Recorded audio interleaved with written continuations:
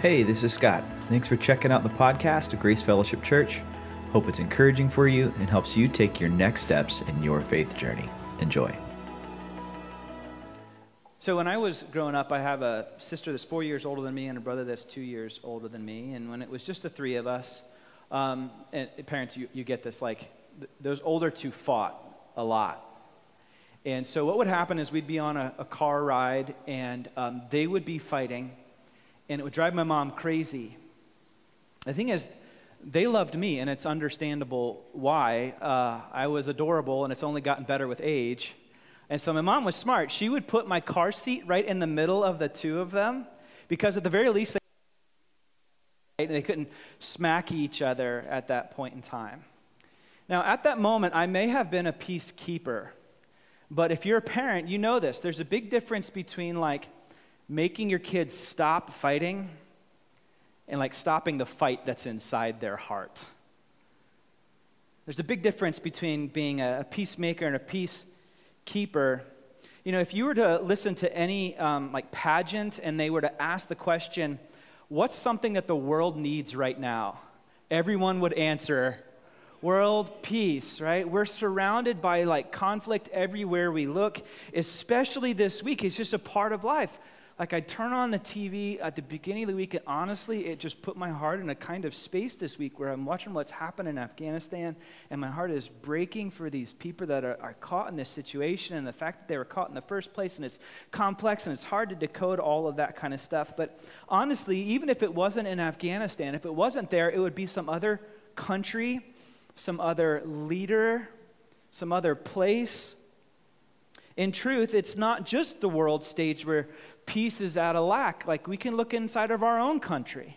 We can look inside our own state. We can look inside our own community. My goodness, we can look inside of our own families right now. And it's not hard to see that conflict is something that we just have to deal with regularly. Think about it. The only time people are united together is when they're united against something else. So in fact, we've actually had a lot of unitedness in the last year because people would come together to say, we're against this other type of people group, whether it's a racial thing or an economic thing or this political thing. Like the only time people come together is when they're against something else. In fact, when is the only time we see all of humanity come together? When there are aliens. Right? When there is an alien invasion, and then everyone comes together, our forces combined, we will overcome the aliens. When it comes to, I'm not saying there really are aliens. I know that's not real. Okay. When it comes to conflict in our lives, look, it's going to be a constant. And then the question is, how do we react to conflict? And I want to submit to you three different ways. There's probably more, but we'll just talk about these three first. Three different ways that we can engage with conflict. And I just want you to listen to these and maybe think, where am I on this list?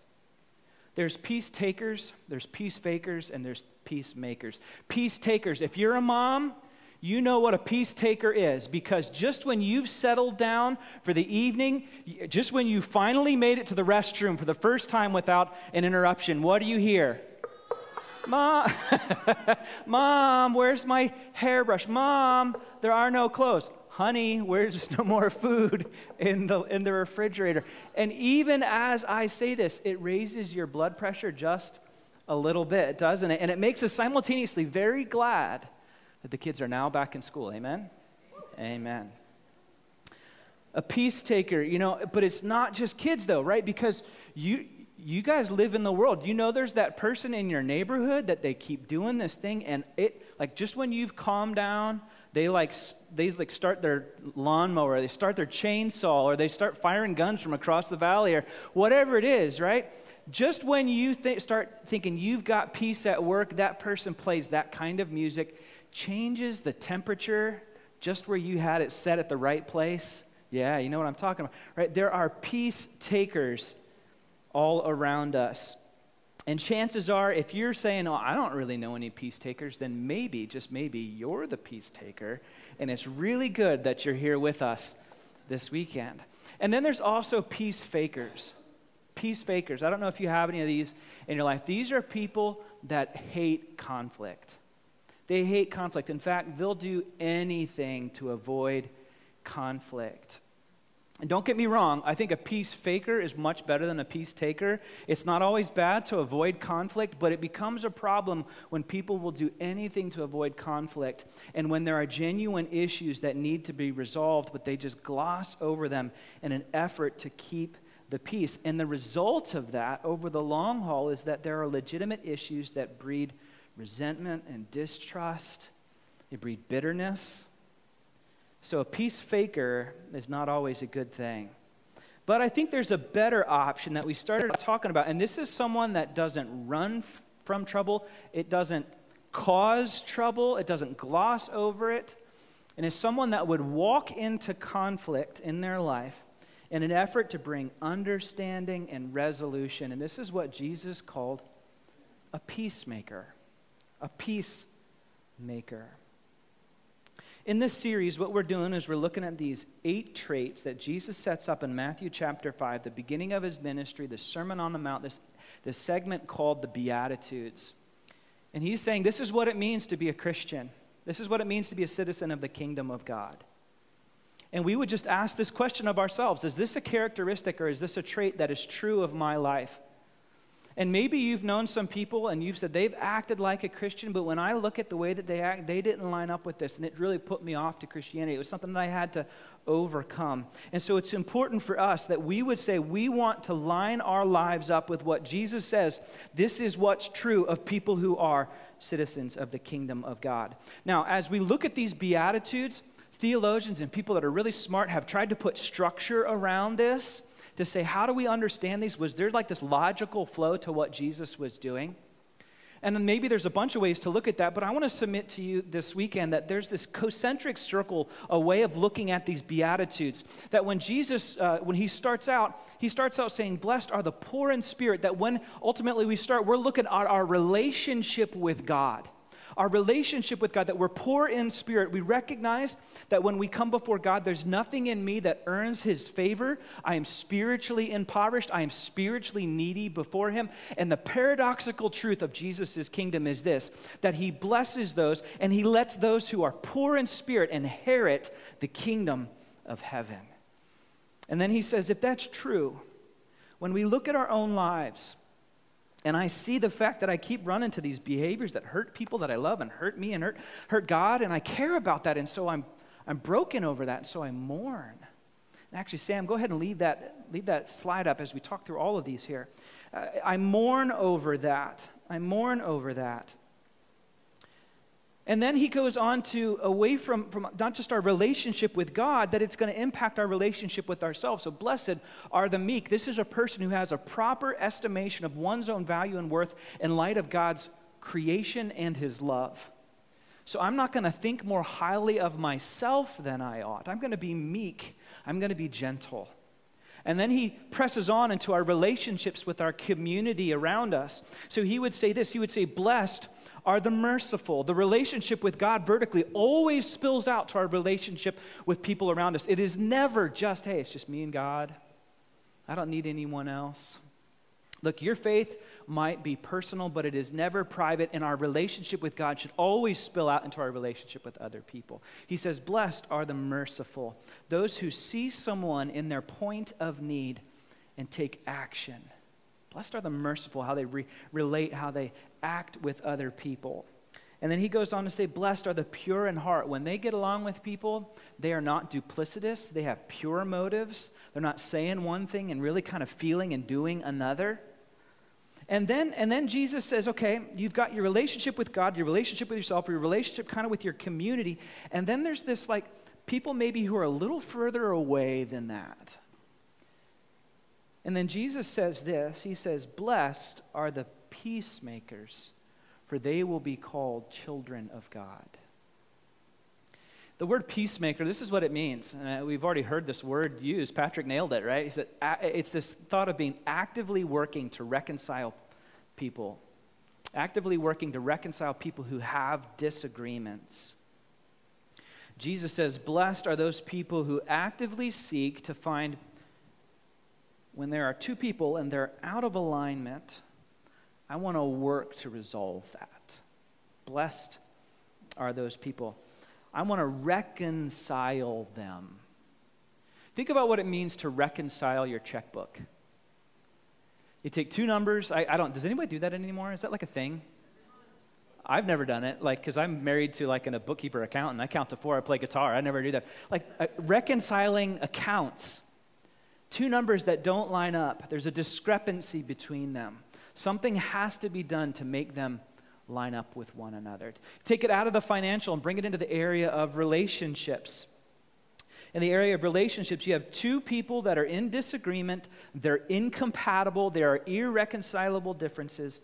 And it means this. It means that we're going to restore goodwill between them. So there's not bad blood there. And the thing is, that is not just keeping the peace. It's not just making the fight stop.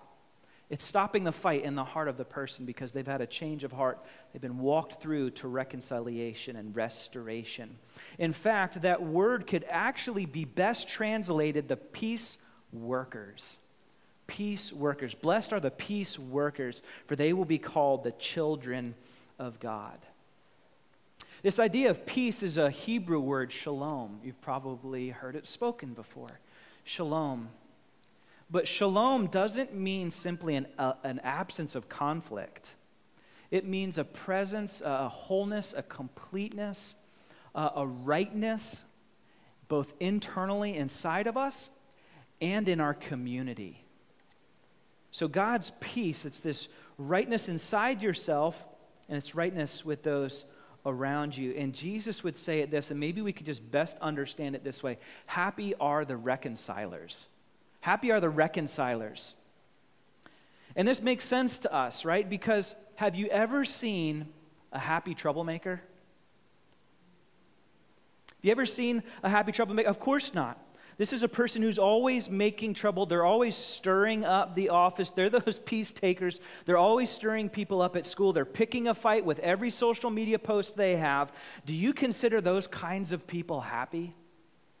No, because they're miserable and they want you to be miserable too. So they go everywhere just spreading misery. Isn't it true that happy people are reconcilers and reconcilers are happy people? I want to submit to you and talk through maybe just 3 layers, 3 ways that we can step into being peacemakers with others. The first is this.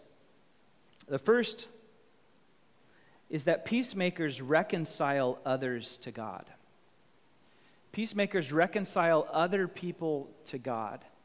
That function of being a peacemaker is not simply a function that we carry, but it's an identity that we need to live in. It's a formula that works out. I used it a couple weeks ago. It's kind of cheesy, but consider it for just a moment. That reconciled people reconcile people. Because we've been reconciled with God, we then seek to reconcile God with other people. And there is no greater incompatibility, there's no greater debt, there's no greater division than this difference between God's great holiness and my broken humanity. And what the gospel teaches us is that God came into that space and said, I'm going to fill that gap and I'm going to make a way so that this person can be right with God. Paul says this, he says that while we were still enemies of God, not on speaking terms, but enemies of God, that he had every right to be opposed to us. While we were enemies, we were reconciled to God through Jesus. We were brought to peace. We were brought to that shalom with him, this completeness, this wholeness. And when we've experienced that, it changes then not just our function, but it changes our very identity. Turn in your Bible, if you have one, to 2 Corinthians chapter 5, verses 14 through 20. This is one of my favorite passages. I probably preach this passage more than just about anything else because it's so powerful. And here's what Paul goes on to tell us. He says this, he says, for Christ's love compels us. That word compel, it means that it motivates us, it pushes us, it urges us, it prods us, it corrals us into a direction. Because we are convinced that one died for all, Jesus died for us, and therefore all died. We all died to our sin, Paul is saying. And he died for all, that those who live should no longer live for themselves, but for him who died for them and was raised again. When we experience that, it changes us. Verse 16, so from now on, we regard no one from a worldly point of view. Though once we regarded Christ in that way, we do so now no longer. Look, when someone is disputatious, when someone is oppositional to someone else, when there is a peace provoker, when there is that peace taker, when people are at odds, what we are doing is we are viewing that other person through a worldly set of lenses. A worldly set of lenses says that person is the problem in my life, and there would just be peace if there would just not be that person. A worldly point of view does that, but when we experience Christ, we recognize that God didn't look at us that way, that he saw us through a spiritual worldview, and instead of seeing us as the obstacle to overcome, he saw us the object of his affection. And so instead of attacking us as people, he attacked the problem of sin in us. Aren't you glad that the resolution to the conflict between us and God was not his opposition to us, but was his great, great mercy? He could have. Look, for those of you who think, man, I can't believe I stepped foot into church, I should be struck down. Look, if he wanted to do that, he would have already done it by now. The scriptures tells us that God is rich in mercy. He doesn't want anyone to perish. He wants everyone to come to repentance and life in him. Aren't you so glad that God didn't just dismiss you and me?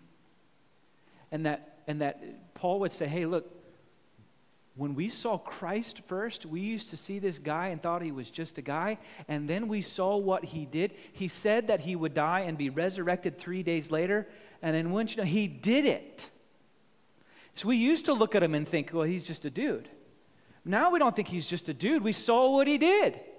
I saw the the holes in his hands and his feet in his side. I'm convinced of this, Paul says. I don't think of him that way anymore. And so that changes us, that rearranges us. We don't see people in a worldly point of view anymore. We see them in a spiritual point of view. We recognize that our battle isn't against flesh and blood, but it's against what Satan is doing and the evil that's present in the world and the selfishness that's present in the world. We're not going to fight the people. We're going to fight the root of those things. Paul goes on and he says this, therefore, if anyone is in Christ, the new creation has come. The old is gone. The new is here. All this is from God who, and say this word with me, reconciled us to himself through Christ. And then he gave us the ministry of reconciliation. He gave it to us.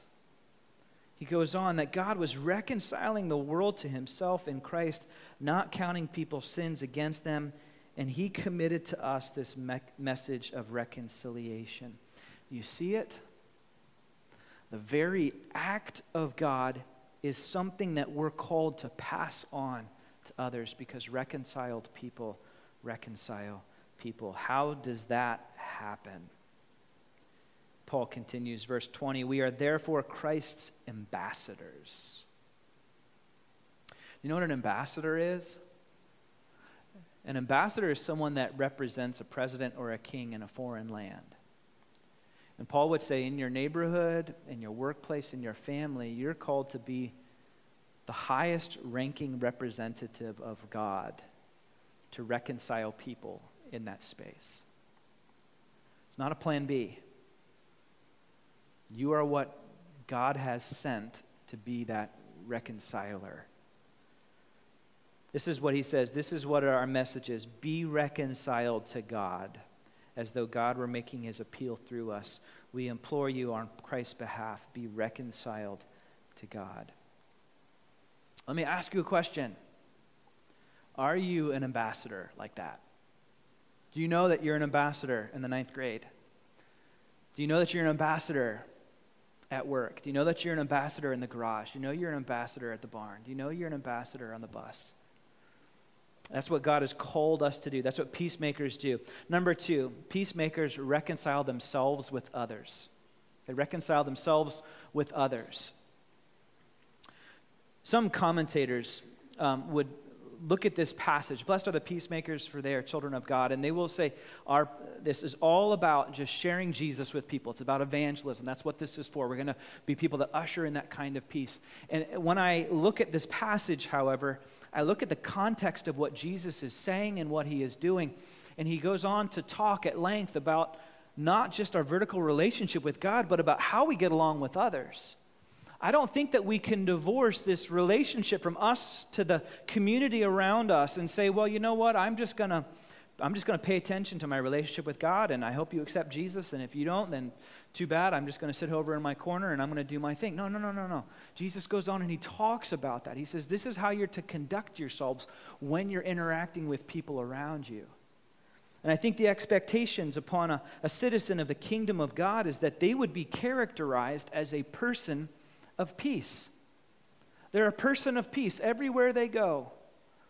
They're bringing peace about. They're resolving issues. In fact, I would say this, I don't think it's an overstatement to say that a disputatious, argumentative Christian should be an oxymoron. And yet, how is it that I know Christians and you know Christians, and there are moments where we're not known to be people of peace, but we're known for the battles that we pick to fight and the things we stand against rather than the things we stand for. And the echo chamber of social media has many cases made that much worse. And I wonder if maybe, just maybe, what the world experiences when they look at people who call themselves Christians, and yet they are full of strife and they are peace takers. Say that doesn't line up with what Jesus has to say. A Christian is someone who pursues reconciliation with others. And this isn't something that's passive, it's something that's active. We work towards it. We are peace workers. I have the privilege of being able to meet with a bunch of gentlemen on a Sunday morning, and we just open God's Word and we talk about it together. And we've been working through these passages as well. And I thought one of the gentlemen, he wrote something that I thought was something to chew on, and just a summary of what this is talking about here. And I want you to consider it. This is Doug Daly, by the way. He's not here, is he? So go downstairs and say, Doug, you are a very wise man, Doug. Okay, this is what he says. This is Doug Daly, all right? God's peace never evades issues. It knows nothing of peace at any price. It doesn't gloss over or hide. It doesn't rationalize or excuse. It confronts the problem. It seeks to solve them. And then after it builds a bridge between those that have been separated. It can bring pain and hardship because that is often the price of healing. Do you hear the activeness in that? It's not passive. It's not, oh, well, I wonder if it'll happen. It's not, okay, I'm just going to let them stay in their lane. There's a division between me and you, and I'm going to take the first step to resolve it. I'm going to take the first step to resolve it. In fact, this issue of unity between people, from us to someone else, is something that Jesus cared so much about. In fact, maybe I could argue this, I don't know, but one of the few policies, one of the few procedures that Jesus actually gives us is the issue of how to resolve an issue between you and someone else. In Matthew 18, Jesus would say this, hey, if someone sins against you, not if they looked at you sideways, not if they said they liked an ice cream that you don't like, not like a preference issue, but if someone sins against you, he says there's a procedure for how to deal with that, and this is the operating principles for us here in this church. But I would also argue that it's a great principle. Even if you don't believe in Jesus, just follow after him. He's constantly inviting people to follow after him before they're even fully convinced that they know that he's the real thing. And I would encourage you just to try this out in your relationships. And here's what he says. He says, if someone has done something wrong against you, in a spirit of love, you go to them and you say, hey, this is what happened. This is how I experienced it. There's this rift that's between you and I. You go to the person one-on-one. You don't email them. And listen, everyone look at me. All eyes are here.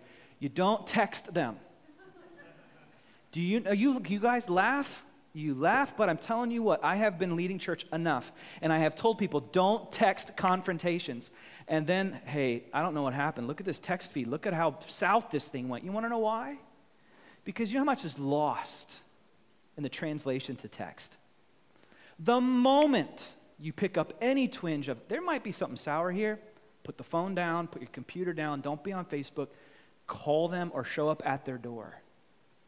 Don't do it over text. Go to the person one-on-one, Jesus says, and you confront them and you say, I love you and I don't want there to be an issue here.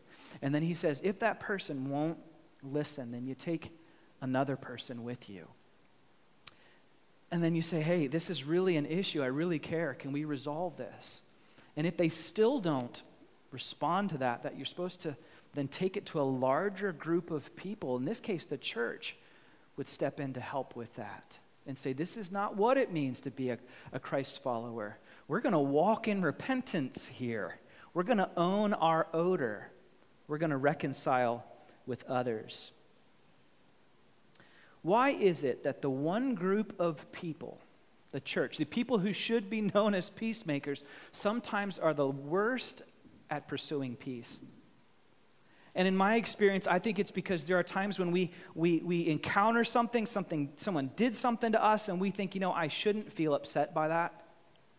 And we spiritually bypass the real issues that exist there. We become a peace faker. And then after a while, it starts to breed distrust and that resentment and that bitterness. A citizen of God's kingdom pursues reconciliation between themselves, and they have direct conversations with someone else. But here's another reality. Sometimes there are going to be those moments where you've gone out of the way, you've pursued peace with that individual, and because of the consequences of their sin, because of circumstances, because maybe they're not alive anymore, you don't have the ability or the option to reconcile with them anymore. That happens. You've had the conversation with them, you've pursued them, they've moved away, they've passed away, and you're sitting there and you're saying, God, I care about peace, but I have this feeling in my heart. What do I do with that? And this is why I think Paul's words in Romans 12 are so helpful. This is what he says. He says, if it is possible, as far as it depends on you, live at peace with everyone. Everyone read this out loud with me. Come on, here you go, with my voice. If it is possible, as far as it depends on you, live at peace with everyone. When your children are fighting and the other child won't respond, but one of them will, you say, if it is possible, as far as it depends on you, live at peace with your child, with your sibling. When you're at war with someone and you've done everything you can do, and when there's this conflict there and you said, man, I can feel the sourness in my own heart, but I've gone after them and they have ghosted me. They will not respond. If it is possible, as far as it depends on you, live at peace with everyone. And I am so grateful that Paul gave us that if it is possible. Because if we've done everything that we can, and in love we've said, I want to reconcile with them, and I'm not hanging on to bitterness, but there is no option. I think God looks at the heart and says, I care more that you're feeling love towards them that makes him smile.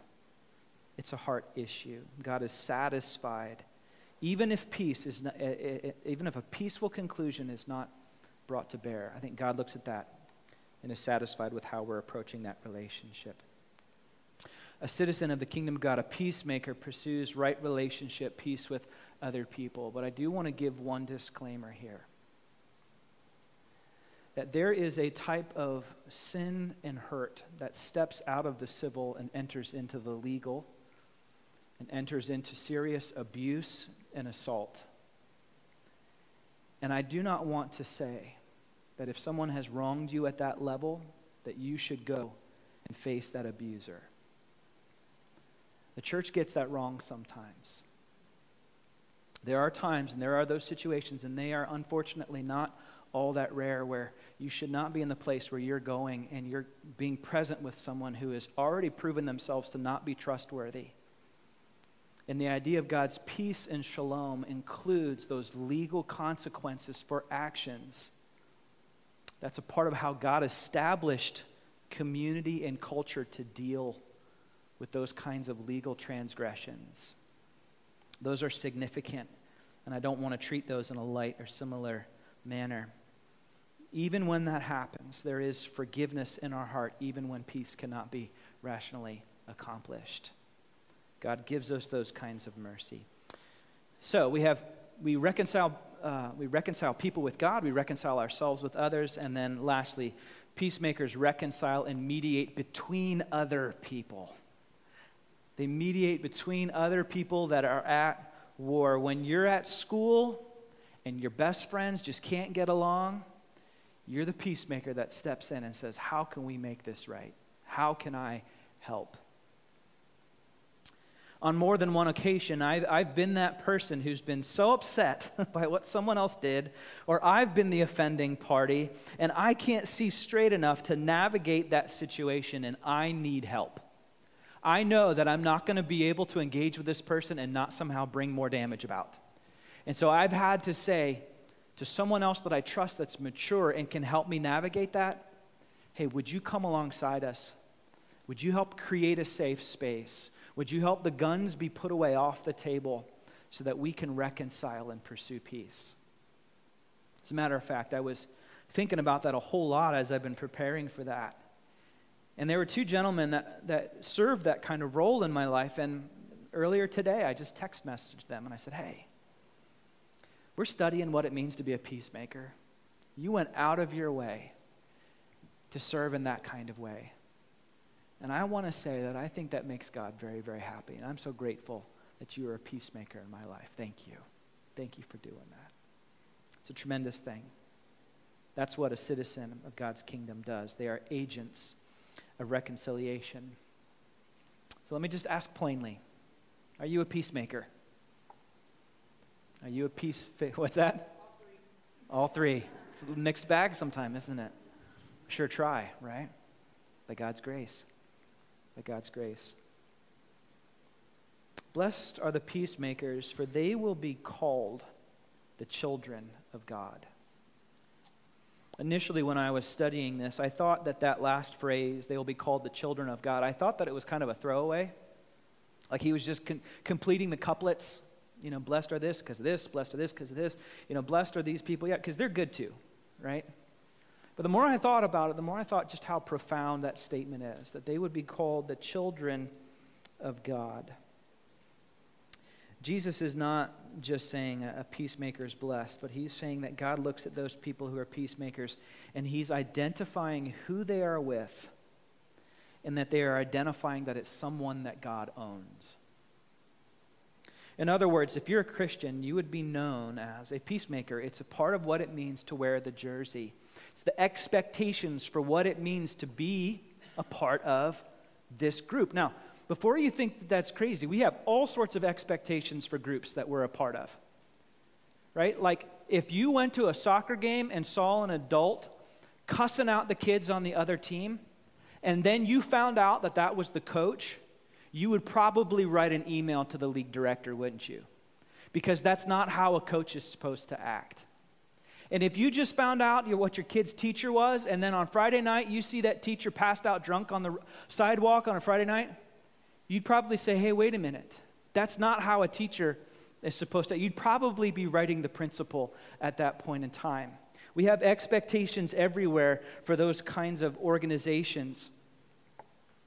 And a Christian, for you, what should be true about us is not that we go around and we stir up the pot everywhere we go, or we say this inflammatory comment on Facebook all the time, but that we would be peacemakers where we go. A disputatious follower of Jesus is an oxymoron, because that's not the identity of who a Christian is. So it's how we wear our jersey, and secondly this, it's how God says, I own this one. I'm owning this. In fact, that word called, here's what that means. It means to identify with or to own something.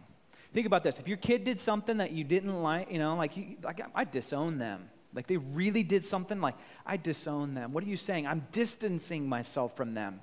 That's not what I raised them to be.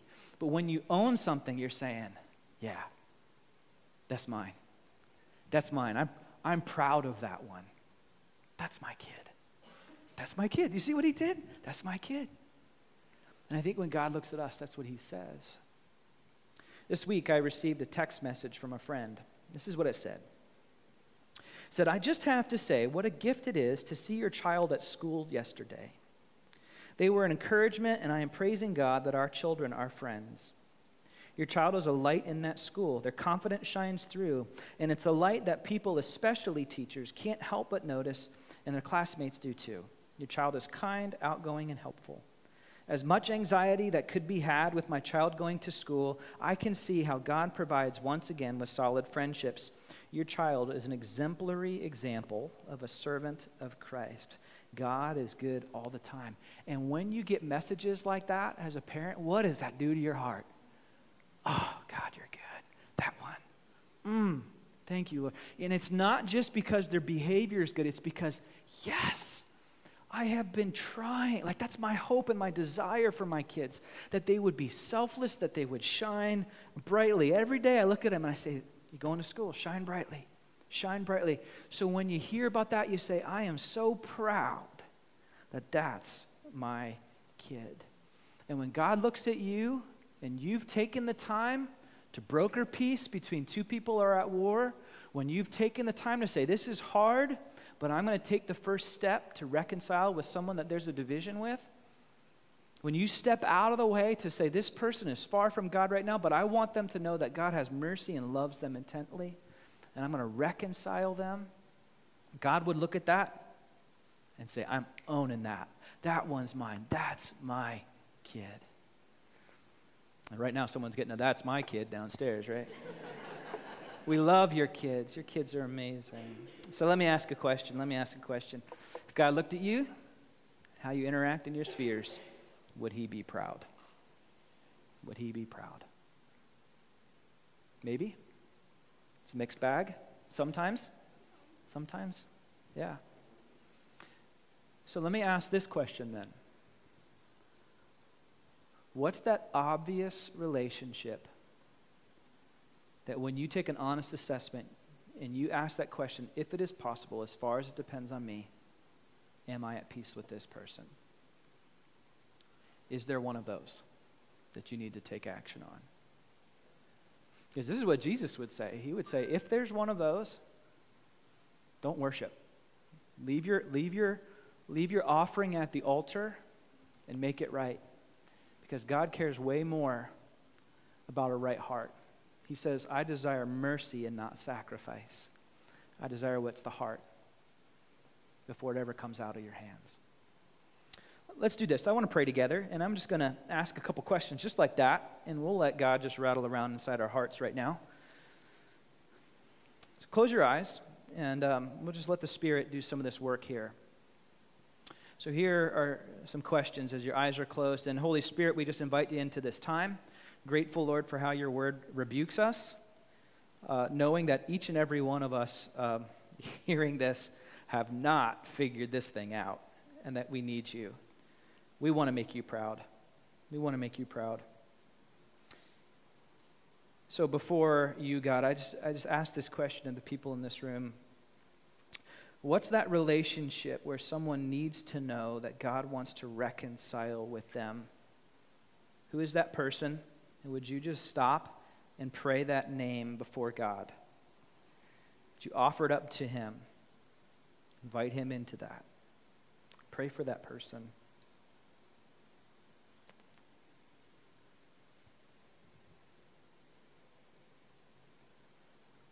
Second question, what's that relationship, near or far?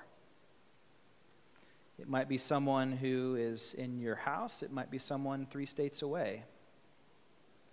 What's that relationship, near or far, where peace is strained?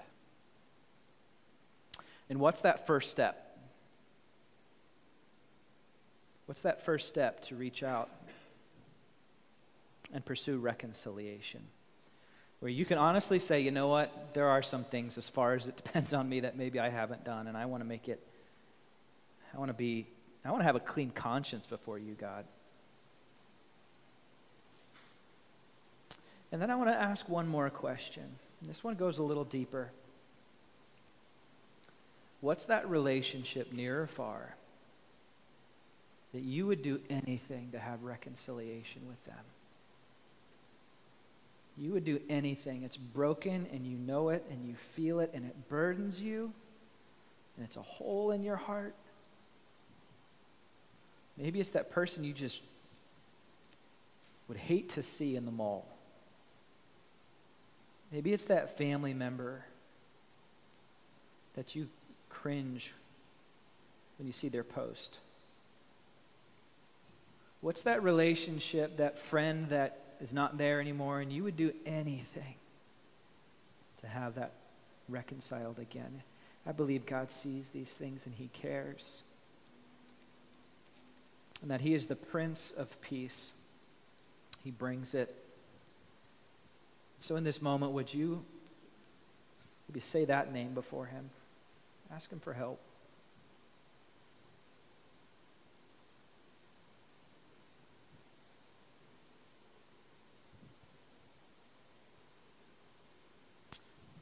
God, we need you in this area. We want to make you proud. Help us, God, as we leave this place. And even as we sing this song, I'm just going to create some space for it to rattle around a little bit as we sing some praise to you. Help us to be people of peace. To not be peace takers, to not be peace fakers, but to be peacemakers. In Christ's name, amen. Stand together, guys. Let's worship.